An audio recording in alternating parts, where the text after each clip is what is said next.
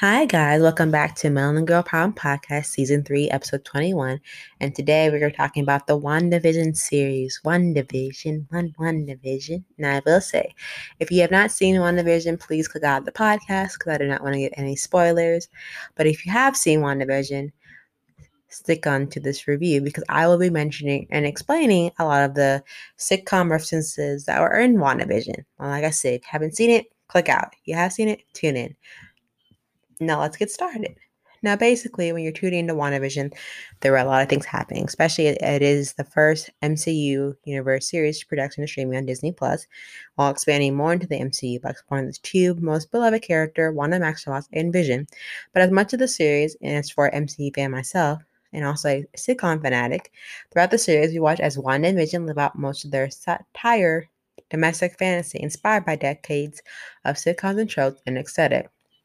I feel like when you begin WandaVision, I feel like even in the first episode, you kind of get that feel of the film in front of a live studio audience. WandaVision debuts episodes that are thrown us straight into the 1950s sitcom territories, from the production design to the 43 black and white photography, which is beautifully done, by the way, and nostalgic set and costume design.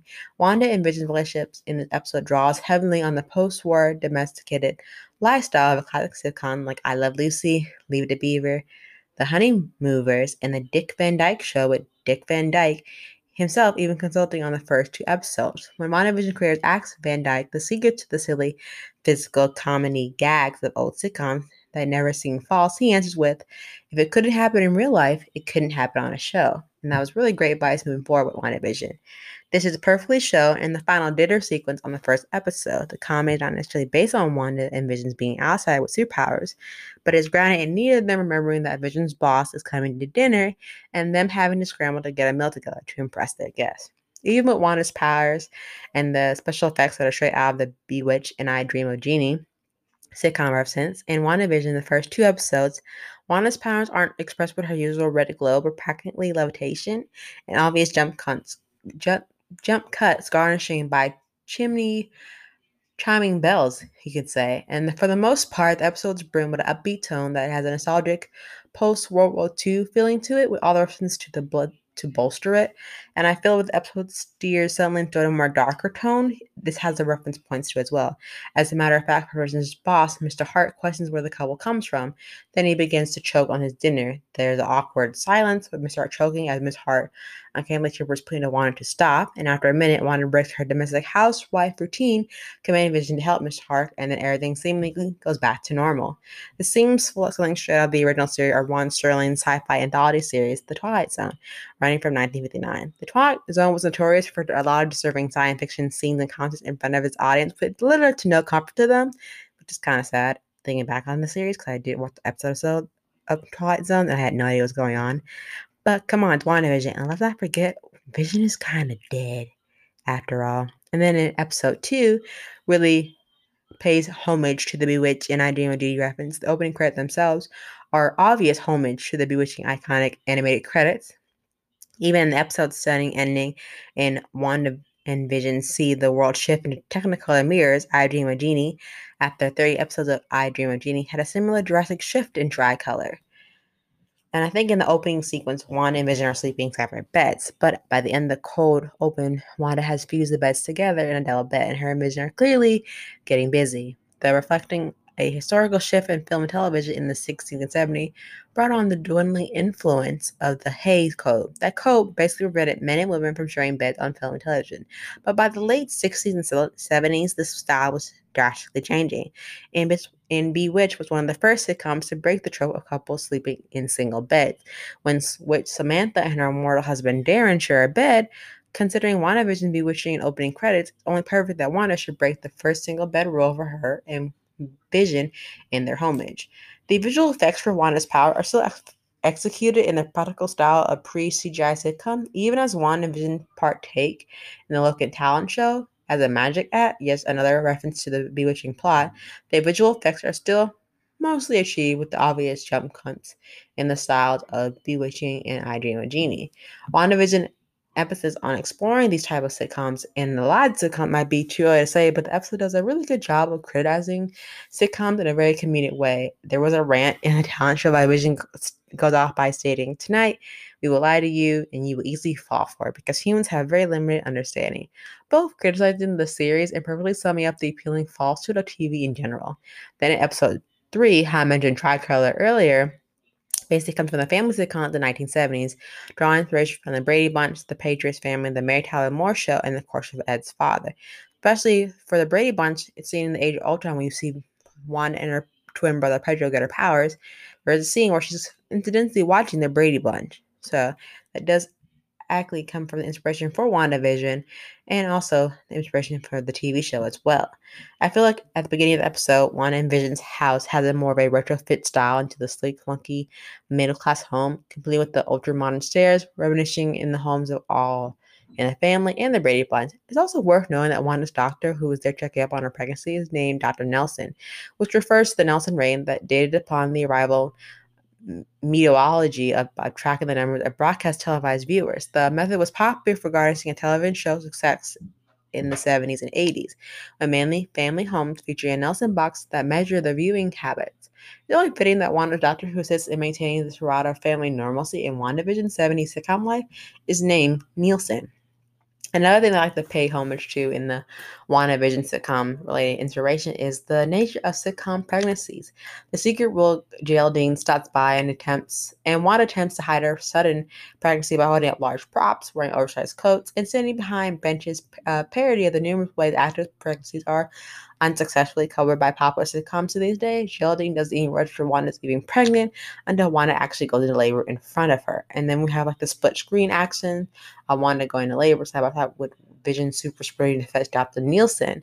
This technique was often popular in action series in the 1907s like Charlie's Angels and Get Smart. And the whole aesthetic of the episode wasn't enough for you. Vision practically changes diapers on a Kitty Carey all doll, had the same exact doll that Cindy Bray's had her hands on for the particular 5 seasons of the Brady Bunch, until it suddenly disappeared because the culprit was a dog who took her the doll that she loved and cherished, until her brother took it. But basically, the dog took it and hid it in his doghouse. That was kind of a neat reference too. And I feel like also on episode 5, on a very special episode, kind goes more into more Wanda's more domestic blitz sitcom that she's created for herself.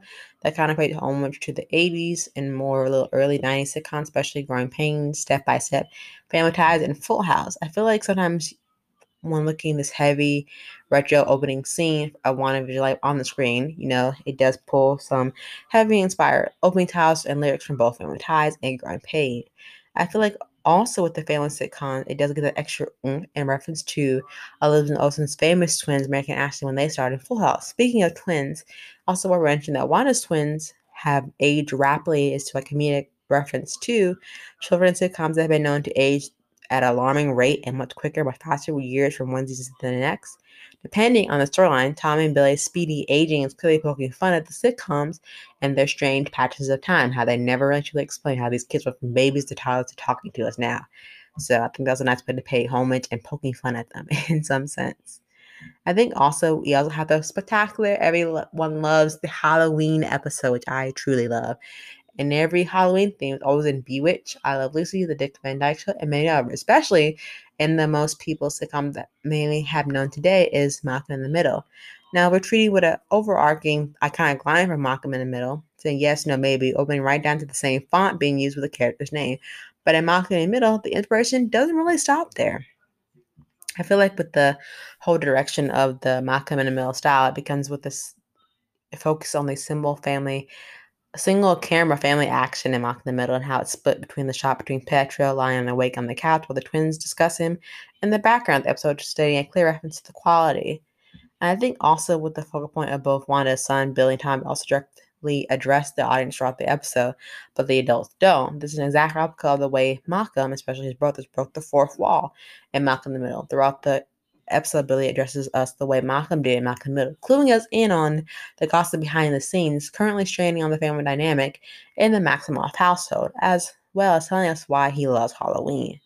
I think also you have the stereotypical dad that works odd jobs, the controlling mother trying to balancing work life and trying to raise three really strange boys while juggling her own work life is a perfectly king homage and parallel to Wanda as she slowly begins to lose grip on the reality she's created when she becomes a little more controlling, eccentric, and frustrated like the wife in Malcolm in the Middle, unhinged by this inspiration.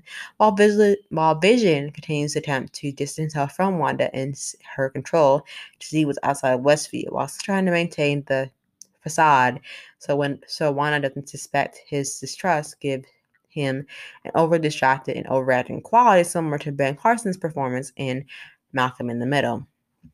And I will say, having these tropes representing each episode is a great way to express in the detail, especially the Halloween episode, which is the long held tradition that continues in American sitcoms to this day, especially in sitcoms like Brooklyn Nine-Nine, Community, and an episode of New Girl. Finally, we have the brother/brother-in-law comes to town trope, a staple of the family sitcoms for a very long time. Pietro even says to Wanda, "I'm just trying to do my part, okay? Come to town unexpectedly, create some tension with the brother-in-law, stir up trouble with the Rugrats, and ultimately give you grief. I mean, that's what you wanted, isn't it?" In sitcoms, a sibling coming to visit is a popular way to shift out dynamic and create tension by introducing a fresh character, which Pietro ultimately does and fulfills his routine, you know. And then you have two other characters who you have Jimmy and Darcy, who come from Jimmy, who's a character in the MCU, comes from his own TV show, Fresh Off the Boat, and Darcy comes off from Two Broke Girls. So, which kind of started in the early 90s, early 2000s sitcoms, family sitcoms, leaving us to the late 2000 and 2010 sitcoms, and left for Wanda to throw herself in and her family into. Anyone can guess where the series might go, but I'm guessing we have some modern family mockery style WandaVision still has in store for us. And I think you'll get what I'm saying when we dive more into it. I think while many of the WandaVision show takes many inspiration from the many sitcoms that you'll see in the entire show. I think episode 7, where it's kind of about breaking the fourth wall, gives off that kickoff to the Office style as well. And then we have the Office Michael Scott iconic World's Best Boss mug as the opening overall set to also pay homage to the work of the two of the biggest MCU directors. And the borderline cringe overly saturate the personal license plates, cups, and shot from Wanda featuring Wanda's name. The opening credits are all homage to the opening title of Happy Ending, a sitcom that ran from 2011 to 2020. The series was directed and produced by none other than the Russo brothers, who also directed Avengers Endgame and Avengers Infinity Wars. And then after the credits from typical sitcoms opening like Happy Endings, Two Broke Girls, Brooklyn Nine-Nine, How I Met Your Mother, and One Day at a Time, and Big Bang Theory and Arrested Development, were known for their overly satiric collage-like quality of their credits. And then I feel like another one that you'll see another similarity to pay homage to sitcom is more in the earlier 90s, 2000 sitcoms. The way Wanda's kitchen looks really familiar from the Darcy's house on the Dumfries house on Modern Family. Striking similarities there. I think also with the confessional technique, also with the individual characters in WandaVision, where it's like partly through individual camera crew interacting with the audience and the cast is very apparent with Wanda's actions and intercut with conventional styles that are very interview-like of her, insisting on the individual camera crew that she's fine, and we're treated to a WandaVision and Darcy inner thought via the same method as well, including the famous office stare. So that's another cool note that was kind of interesting. The technical or the traditional camera crew that was just an observation that never really interacted with the subjects has the fuller run of traditional the mockery documentary of the interview technique style, which you see, Wanda answering the camera crew and same thing with Vision as well with Darcy, and how they kind of parallel each other. I think that's the sitcom era of the theme of individualism, and what's the word I'm looking for? The representation or the over-representation issue of class, race, and social roles between the family dynamic. Especially shows like Modern Family and The Office tend to portray social issues as the intentional trials and tribulations of an individual rather than the larger collective experience. I think that kind of echoes out to the portrayal of WandaVision, as you see Wanda go through depression and treatment, even the problems of Wanda's name. Only the opening credit speaks to the approach to the character that the mockery sitcom of the late 2000s to 2020s were basically known for. So I feel like that's one thing to note, and WandaVision has spit over the collection of theme connections from all the sitcoms in the universe to compete with the rating of the reality TV shows by intimating and trying to do the parallel of TV in the fictional setting, especially with the reality TVs, while also appearing to do relatively low budget necessitates also playing with intimacy of family characters that you love or real, allowing you into their lives, seeing that they're just like you. And one thing I like to point out, besides in WandaVision, the main plot was Wanda overall loses control of reality, struggling to maintain the facade of control for her family, but also shines to eventually decide to open up and overshare about it. The creators of WandaVision chose the most uncomfortable style sitcom to realize her fall from grace, and yet another series of uncannily suitably paying homage to the era of television that provide what Wanda exactly needed in her life to try to recuperate and to recover from this mental breakdown that she kind of had. And I feel like in WandaVision, especially in close to episode 8 and 9, you have Agatha Hartman, who plays a pivotal role of adding a certain little twist to it, but I won't kind of say what her role particularly is. You just have to watch it to figure out. But I will say, Agatha does have a nice, very catchy theme song. She even had a Starbucks drink named after it that was very popular for a while, and people got it a lot of it.